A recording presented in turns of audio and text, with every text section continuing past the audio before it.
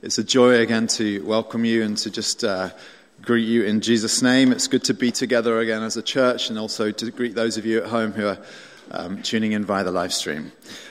I wanted to take you back.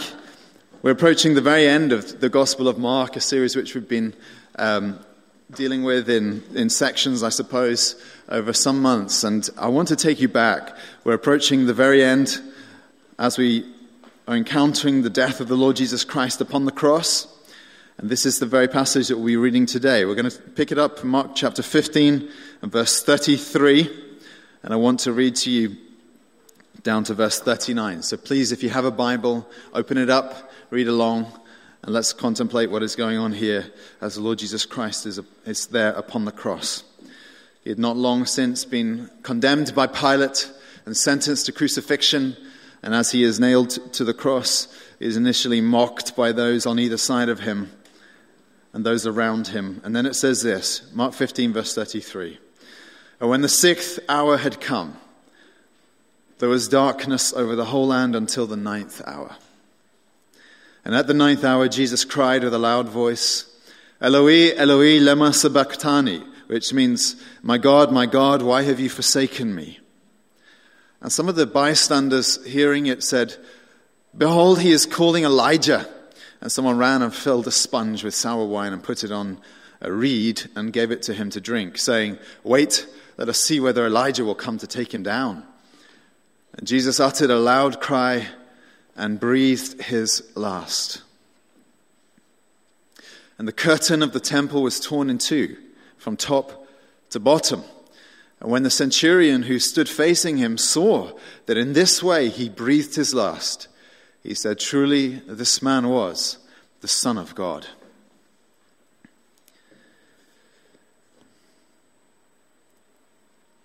We spent many months examining and considering the life and the teaching of the Lord Jesus Christ, leading us to this very moment, a moment that he had predicted and anticipated and referred to time and time again, a moment that he was conscious of living for. The sense of his mission in the world was to get to this point in his life when he would actually lose his life. And therefore, in reading this section of the Gospel of Mark, I feel that sense that we are walking on holy ground. And you consider, what is it that Christians esteem above all things? There's something unique about the Christian faith in that we don't esteem particular places. I mean, some Christians do, but there's no need to. The Bible says that the earth is the Lord's. There are no particular holy places on earth. Everything is God's. And we don't necessarily need to esteem particular moments, whether it's festivals or days of the week or any such thing, because every day is holy, the book of Romans says. But what we do esteem, and this is what is so unique about our faith, is we esteem a person and we esteem a particular moment in history. And this is that moment. And this has confused many, many people over the centuries. In fact, it's been one of the reasons why Christianity has been rejected and mocked and scandalized. The very earliest recipients of the news that a Messiah had come and died immediately began to reject it. The Jews considered this to be an absolute scandal and a contradiction in terms that God could suffer. The Greeks thought it was just a stupid idea, foolishness, it was said in the New Testament. One of the early groups of heretics were called Gnostics. And they could not accept this narrative of events. They couldn't accept it, and they reweaved the story of the life of Jesus, and they began to write false gospels like the Gospel of Peter, where he doesn't cry out in his last breath on the cross about the abandonment that he experienced, but rather he cries out, my power, O power, and ascends immediately to heaven. Islam, arising 6-7 centuries later, as it began to burgeon through the whole Middle East, rejected this notion that Jesus could have died. They accepted him as someone great, a great prophet, but they said there's no way that he died. So you see, time and time again, this is the very thing that was kept being rejected, the idea that this Son of God could die. And even today, although that is accepted, Jesus died, it's also viewed as the reason why Christianity is a nonsense. The secularists would say this is why you're following a failed Savior. But what we see when we read the Bible, friends, is that this is the moment to which everything has been leading. you're only a few pages into the first book of the Bible when you begin to hear the whispers and suggestions of the necessity of the suffering of a Savior.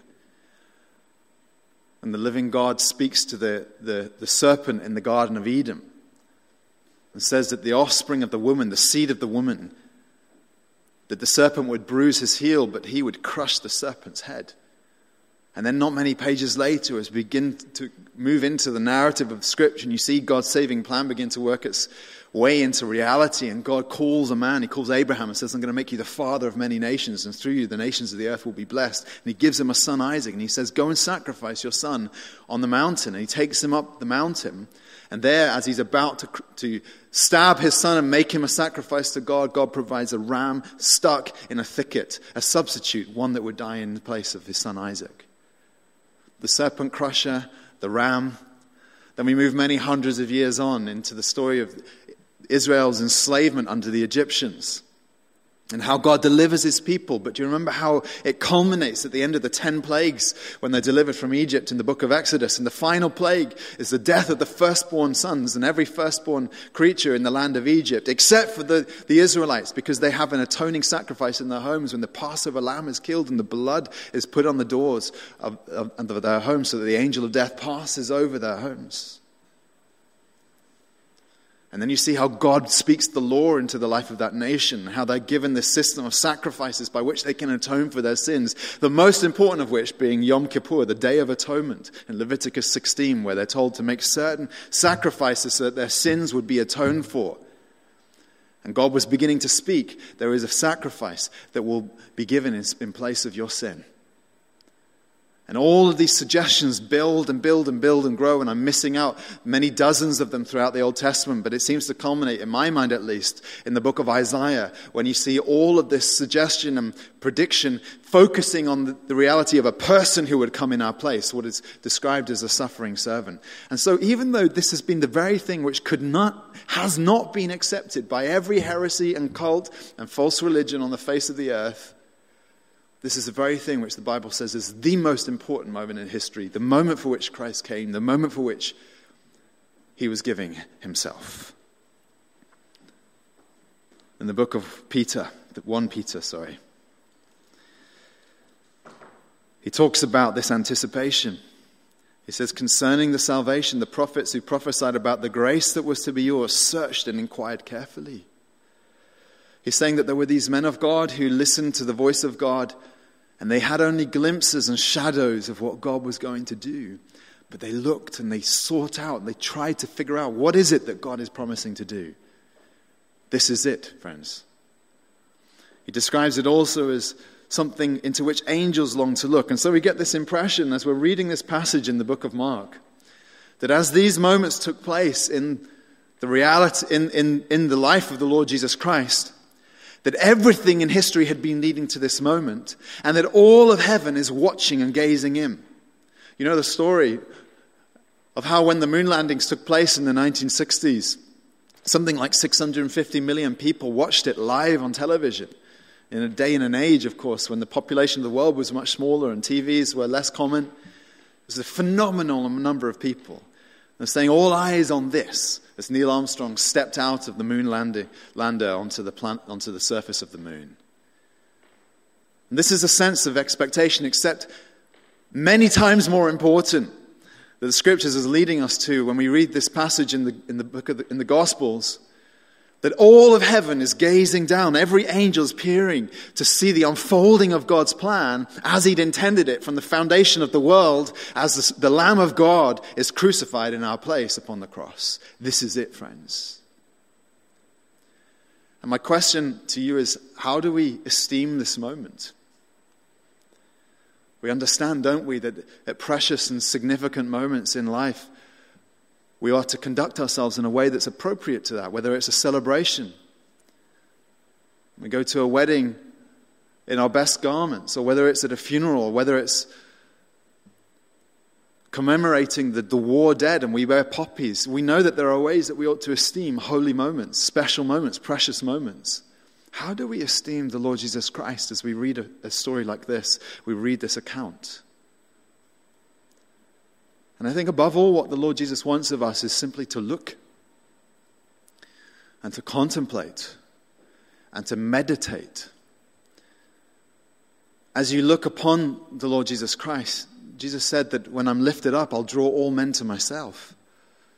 He's saying that when eyes are fixed upon him, the crucified Savior, there is a transforming power that takes place through the reality of his death and what he's done for us, such that your heart is reformed and transformed, and your mind and your will and your whole life experience transformation. And so, friends, I want us to approach in that mindset. Some of you are not Christian. I'm conscious that you're on a spiritual journey. I cannot overestimate to you how important this is to understanding what the Christian faith has to offer you. But for those of you who have been walking with and love the Lord Jesus Christ, to come back to this moment, to come back to the cross, is a transformative thing. God can rewire your heart. There are the sins of our hearts and the prevailing issues in our hearts which need to be dealt with. There are the doubts and anxieties and the fears and the apathy, all of which can be fixed when we gaze upon the Lord Jesus Christ on the cross. So we need to look. I want us to walk through it then. And as we do, we're going to take it just a section at a time. What do we see when we look at the Lord Jesus Christ upon the cross? The first thing we see is darkness. It says in verse 33, when the 6th hour had come, there was darkness over the whole land until the 9th hour. The 6th hour was midday, the 9th hour, 3 o'clock in the afternoon. For 3 hours, there was this heavy darkness that settled upon the land, most likely just the land of Israel. It is a supernatural event. When Passover was taking place, it was always at full moon, so there's no way this could have been an eclipse. It is a supernatural event, and therefore it speaks of what is happening in the heavenlies as the Son of God is crucified upon the cross. What is it that is taking place here? I think the answer is a couple of things you can say.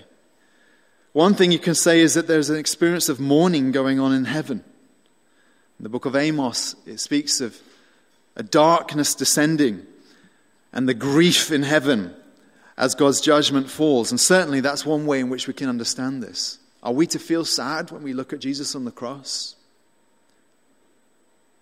I think it's a yes and a no. There's a yes in knowing that it's my sin that put him there. But we never pity him, do we? The darkness speaks of mourning, but more than that, I think it speaks of the judgment of the living God as he pours out his wrath upon the Lord Jesus Christ upon this cross.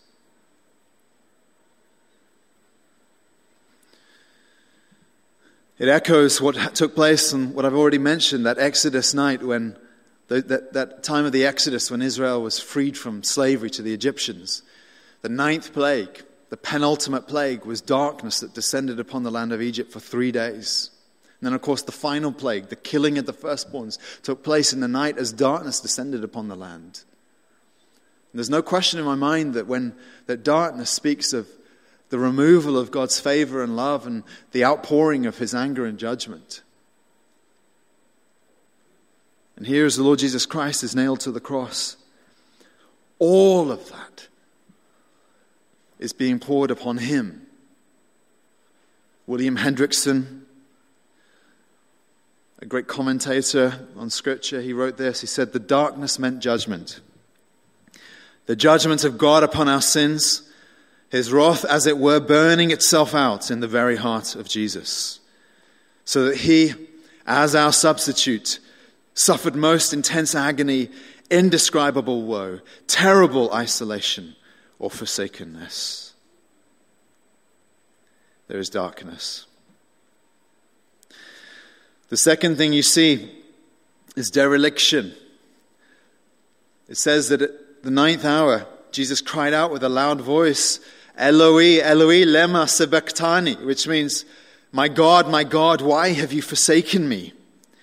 When Jesus said these words, he was quoting, of course, from the 22nd Psalm, which opens with this line, a Psalm of David, a prophetic psalm, which later goes on to speak with transparent lucidity about the death of Jesus. And it says this, For dogs encompass me, a company of evildoers encircles me. They pierced my hands and feet. Remember, he's hanging on the cross with his hands and feet pierced. I can count all my bones. They stare and gloat over me. They divide my garments among them, and for my clothing they cast lots. You know how all these things came to be fulfilled on that very day. His back was lacerated and torn open so that you could count his ribs. They were gloating around him. They were dividing his garments. His clothes were gambled for by the soldiers as they cast lots for his clothes. So as Jesus is saying these words upon the cross, he's not asking the question, my God, why have you forsaken me, out of any sense of confusion about what's going on in that moment, but rather to open up to us the reality of what he's experiencing there upon the cross. And what is that reality? It's the reality of his experience of rejection and abandonment for you and I. I think that to be rejected and to be abandoned is the most painful thing that can happen in the life of a human being. We are created to give and receive love. We need love to survive. Some of you may have experienced this in your lives even to this point. I know that it is said that to go through a divorce, for example, is one of the most traumatic things that can happen in the life of a person. As much as we have belittled the experience in our culture by turning it into a legal process, the reality is that you cannot so easily disentangle yourself from another. And you cannot get through that experience unscathed. The experience of rejection tears your life open. We know the same is true for children. We know that abuse isn't just what happens actively when children are harmed and damaged. We also know that they experience immense harm just through neglect. The most extreme example of this, of course, is the examples of children around the world kept in orphanages where they don't experience any human tenderness or love or care. Those children will not grow fully. Their bodies will experience stunted growth. Their minds and intellect will be debilitated by the lack of love, by the fact that they are not cherished and honored and loved as children. And this is the sickness that is there at the heart of creation, the Bible says. That when sin came into the world, God, as it were, removed his presence. And all the suffering and torment and agonies that we experience in life, every suffering that you experience in life, is an outworking of the removal of God's favor upon us, of his presence with us, of his love towards us, in ways that have reverberated and run through the entire universe. So when the Lord Jesus Christ is crying out on the cross, my God, why have you forsaken me? He is experiencing all of the pain and torment of creation in his own person as he, to the full, experiences the abandonment of the Father according to the will of God. This dereliction, this cry of dereliction. There's darkness and there's dereliction. The third thing you see taking place here on the cross, I want to describe as a kind of discordance. Now this is a strange moment here, because as the Lord Jesus Christ is in his moments of most agonized exposure and vulnerability, you see what's going on around him at the foot of the cross. It says that those who hear him crying out, they say, behold, he's calling Elijah. And they ran and filled a sponge with sour wine. And they said, wait, let us see whether Elijah will come to take him down. Now, all of these events that are taking place around him as the observers are watching Jesus die, all of these things seem totally inappropriate in the moment. Whether it's stupidity or something more ugly, a kind of mockery that's taking place. At a minimum, this is just a crass ignorance of what is happening here, that the most important event in the history of all created things is happening right in front of their eyes as the Son of God is crucified and his life is giving way. The bystanders are caught in kind of jokey mockery. And there's a discordance to that. It's like if you were to go to one of the great concerts that takes place in the concert halls in London and to hear a great philharmonic orchestra with all the many pieces of that orchestra playing in perfect harmony and tune, and then a drunk on the front row stands up and starts trying to sing along. The ridiculous reality of a moment like that is what's happening here. It is discordant because it's out of harmony with the reality of what God is working out here. And why is this so important to the story? Because, as I've been saying to you, everything in history has been leading to this moment. It is God's creative symphony. All the pages of Scripture have had different moments come through in this symphony. There have been tragic moments and then moments of rising expectation and hope, but all of it has been leading to this particular moment in time. But as you see the bystanders missing it, they're a symbol of how the world misses what Jesus did for us upon the cross. How we can be totally discordant with this reality, even in this particular moment right now, when we miss the impact of it.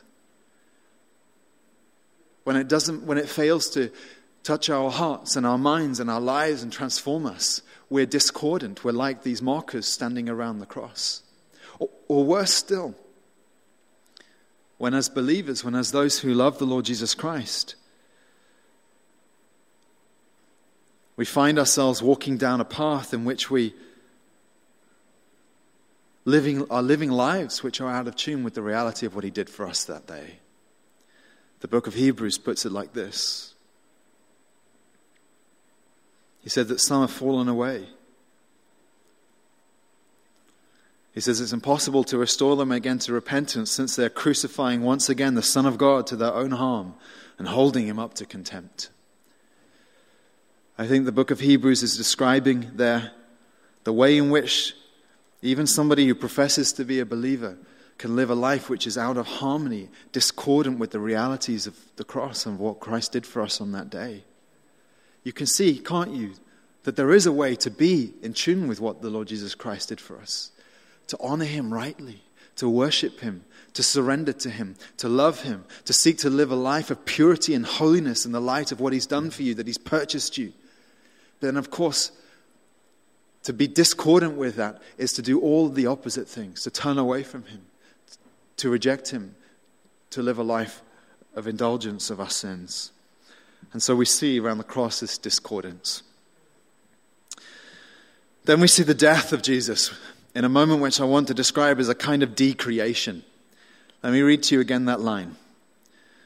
Mark 15, verse 37, and Jesus uttered a loud cry and breathed His last.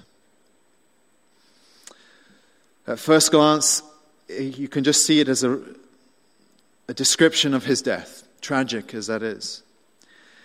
But look again, and what you can begin to see, I think, is this. Something like the beginning of the collapse of the old creation. And what I mean is this. When you recount the creation story in the book of Genesis, do you remember how it unfolds? That initially there is darkness and chaos, and God speaks light into the darkness and so begins to bring order into chaos. The beginning of the creation story. And it culminates in and climaxes with God forming the man and then breathing spirit into him. And so the creation is born. But as we read this account of the death of the Lord Jesus, we're seeing here the reversal of those things. That where there was light in God's creation, we now see darkness descending. And where God breathed spirit into the first Adam, the first man, now the second Adam, the Lord Jesus Christ, expires, breathes out breath and dies. What does this mean? I think this means everything. It speaks to us of the fact that by the death of the Lord Jesus Christ, God was condemning His old creation that was broken and ruined. If you ever see an old damaged building, it may have a sign nailed to it outside saying condemned. The whole thing has not been destroyed yet, but it is condemned to be destroyed. And when Jesus breathed out, the second Adam breathed out his life as darkness had descended upon the land, I think that what God is saying to us here is that everything that we see around us is beginning to come apart. The creation is doomed, is condemned to be destroyed and pulled apart brick from brick. But not to lead us into a hopelessness, of course, because we know to anticipate what is to take place. We know that the Lord Jesus Christ will be the firstborn from among the dead. He will, as it were, be the first example the forerunner of God's new creation that is yet to come. He'll be like the foundation stone after you've demolished the building and dug out the ground to form the foundations, and how the cornerstone goes in first to set the whole thing straight. That is what the New Testament says the Lord Jesus Christ is. And not just in a sort of mystical, theoretical sense, but in a very physical sense, because by his resurrected body, he is the first part of the new world that God is yet to create. But here we see in his death the beginnings of the decreation of the old. You can see how this speaks to us of hope, doesn't it? It means that everything that we see broken in the world around us is going to come to an end. Many people have wrestled the question, why the pandemic? Well, can't you see this creation is writhing in the agonies of the outworkings of our sin, ready to come to an end? Whatever else you say about this pandemic, I think you can say that. But praise Jesus, when he breathed his last on the cross, we know that this world with all of its suffering will come to an end at his time, so that something new can be born. But then there is what I want to describe as a demolition. In verse 38, it says, "And the curtain of the temple was torn in two from top to bottom." Now Christ had said of his death upon the cross that it would be the beginning of life. He said in John chapter 12, "Truly, truly I say to you, unless a grain of wheat falls into the earth and dies, it remains alone. But if it dies, it bears much fruit." And he was speaking there about his own life that would be given. He'd be like a seed that goes into the ground, buries and dies, so that new life could come out. And here, the very moment that we've seen the death of the Lord Jesus Christ, as his breath has expired from his body, immediately we begin to see the fulfillment of what he was predicting there, that new life begins to come. How do we see it? Well, what's it about? The curtain of the temple, of course, was the veil which separated that place called the most holy place from the next level of the temple, the outer section called the holy place. And the veil, or the curtain of the temple, was really there for our protection, for the protection of humanity. As God's presence rested, his kavod, the Hebrew word is, the Shekinah, the glory, the heaviness of God's presence, rested there in the most central part of the temple. And the curtain would separate and protect the priests who, in going about their daily business, could not approach the glory of God lest they die because of their contamination with sin. And as the Lord Jesus Christ dies upon the cross, that curtain is rent into two pieces. It is torn from top to bottom. The New Testament goes on to explain this. In the book of Hebrews, for example, the author to the Hebrews speaks about this reality as reason why we can now have great confidence to approach God. He says, "Brothers, since we have confidence to enter the holy places by the blood of Jesus, by the new and living way that he opened for us through the curtain, that is, through his flesh." And he goes on to say, "Let us then draw near with a true heart, in full assurance of faith, with our hearts sprinkled clean." It is an extraordinary thing as you contemplate the cross, to see that in that moment, you remember how the book of John records Jesus' final word on the cross as tetelestai, "It is finished." And he is saying that it is finished. The separation between God and humanity is finished. It's come to an end. The possibility of knowing God is now yours. You can come into his presence confidently through the new veil that is torn apart, which is his own body, as you enter into the holy places. And then this account of the death of Jesus ends with a final thing, which is a declaration. It says in verse 39, "And when the centurion who stood facing him saw that in this way he breathed his last, he said, 'Truly this man was the Son of God.'" You could easily overlook the significance of this. But as I just said to you, The Lord Jesus Christ had said that unless a grain of wheat falls into the ground and dies, it remains alone, but if it dies, it bears much fruit. And I think of this moment as the beginning of that. The curtain has just been torn and God has just made a way. Now imagine if you were to take all of your life savings, should you have life savings. I know it may not even be the case, but let's say take everything you own, you sell it all, you decide to purchase a farm. You buy a field, and with whatever's left, you buy some seed. Farming is always an act of faith, isn't it? Because you have to trust that you're going to have the weather and so on, that you're going to reap a harvest that will give you a profit at some time in the future, a year away. But you do all this, and you're living on the breadline, as it were. Can you imagine the joy when the first shoots begin to peek up from the soil, and you know there's life in the ground?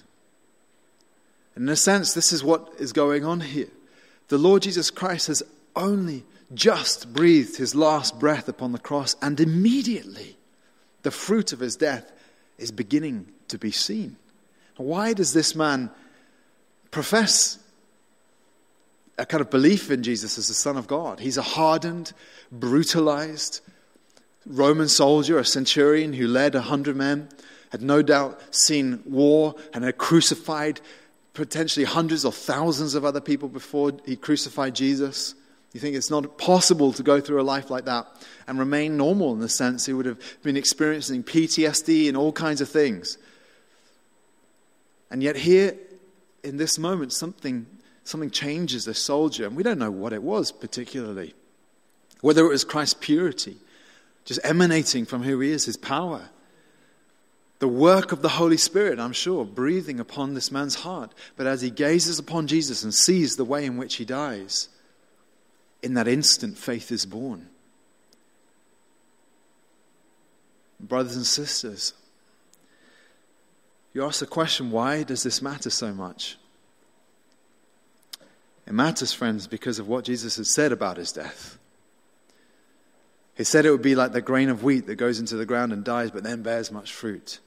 But he also went on in that same chapter in John 12 to say this. He said, when I'm lifted up from the earth, will draw all people to myself.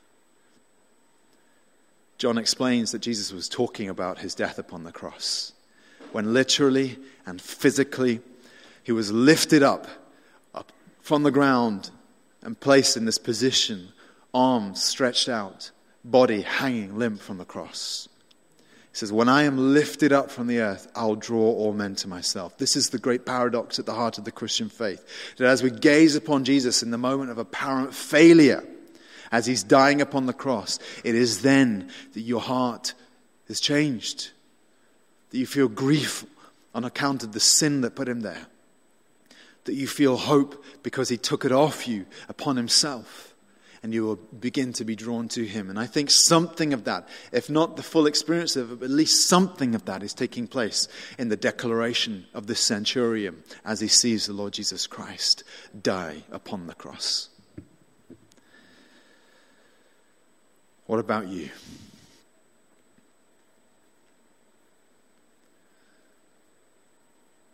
It may be the case that you've been wrestling with this question of whether you want to follow Jesus with your life. Whether you want to give your life to him. Friend, Jesus said, as I'm lifted up, I'll draw all men to myself. The very fact that you've been on this spiritual journey has been his work in your life to draw you to this point. And I can think of no better moment than as we contemplate his death upon the cross for you to say to him, Lord Jesus, have my life. Forgive me of my sin and have my life. Brothers and sisters, those of us who are already believers in Jesus, how is he moving in your heart now? What sins is he wanting you to repent from? How is he wanting to extend his lordship into every dimension of your being and existence?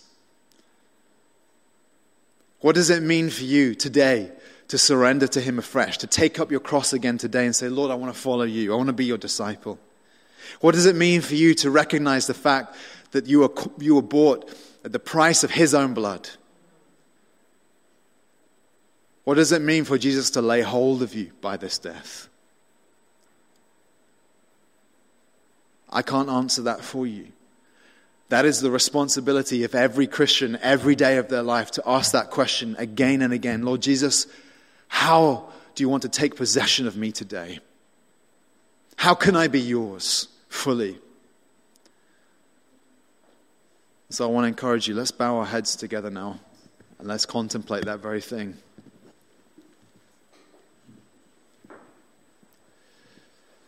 I'm going to invite Jono to come and lead us in a responsive worship. But why don't we just spend a couple of moments in the quiet first?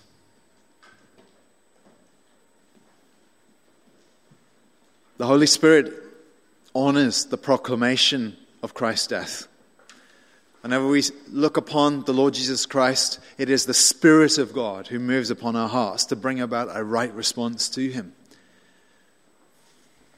And so, friends, I want to encourage you to open your heart up to the work of the Spirit now. What is he doing in you? What is he saying to you? Let's have a moment of quiet as we reflect on this.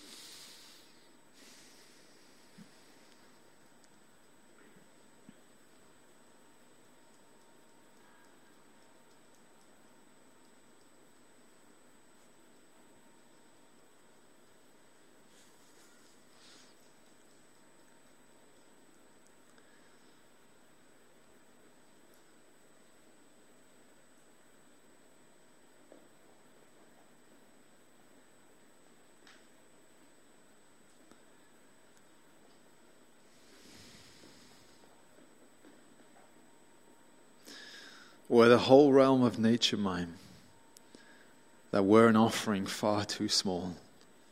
Love so amazing, so divine, demands my life, my soul, my all. Oh, Father, we confess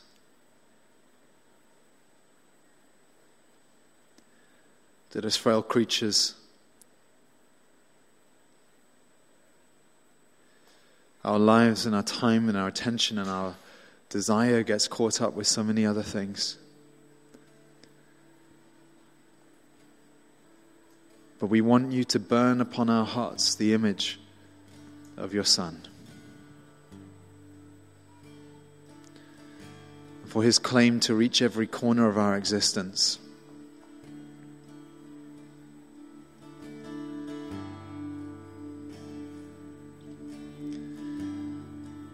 Draw us back to you, we pray, in love and in service, in devotion and sacrifice, in worship, in awe, in adoration, in prayer, in giving, in loving, in extending mercy, being full of forgiveness, in peace, and in confidence.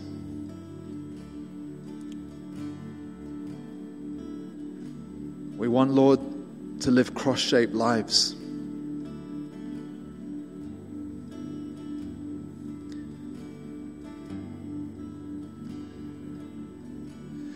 We want to feel the weight of what you've done for us, Lord. And to feel the liberty that comes through the knowledge of our belonging to you, of our being saved, of our being owned and possessed by God. because of Christ. We want to experience the freedom that comes through knowing the simplicity that our life should have one purpose and one purpose alone. That apart from all the distracting desires and ambitions that draw us to one side or the other, our lives are called to one singular calling, which is to love your Son. And so we come to you, Lord.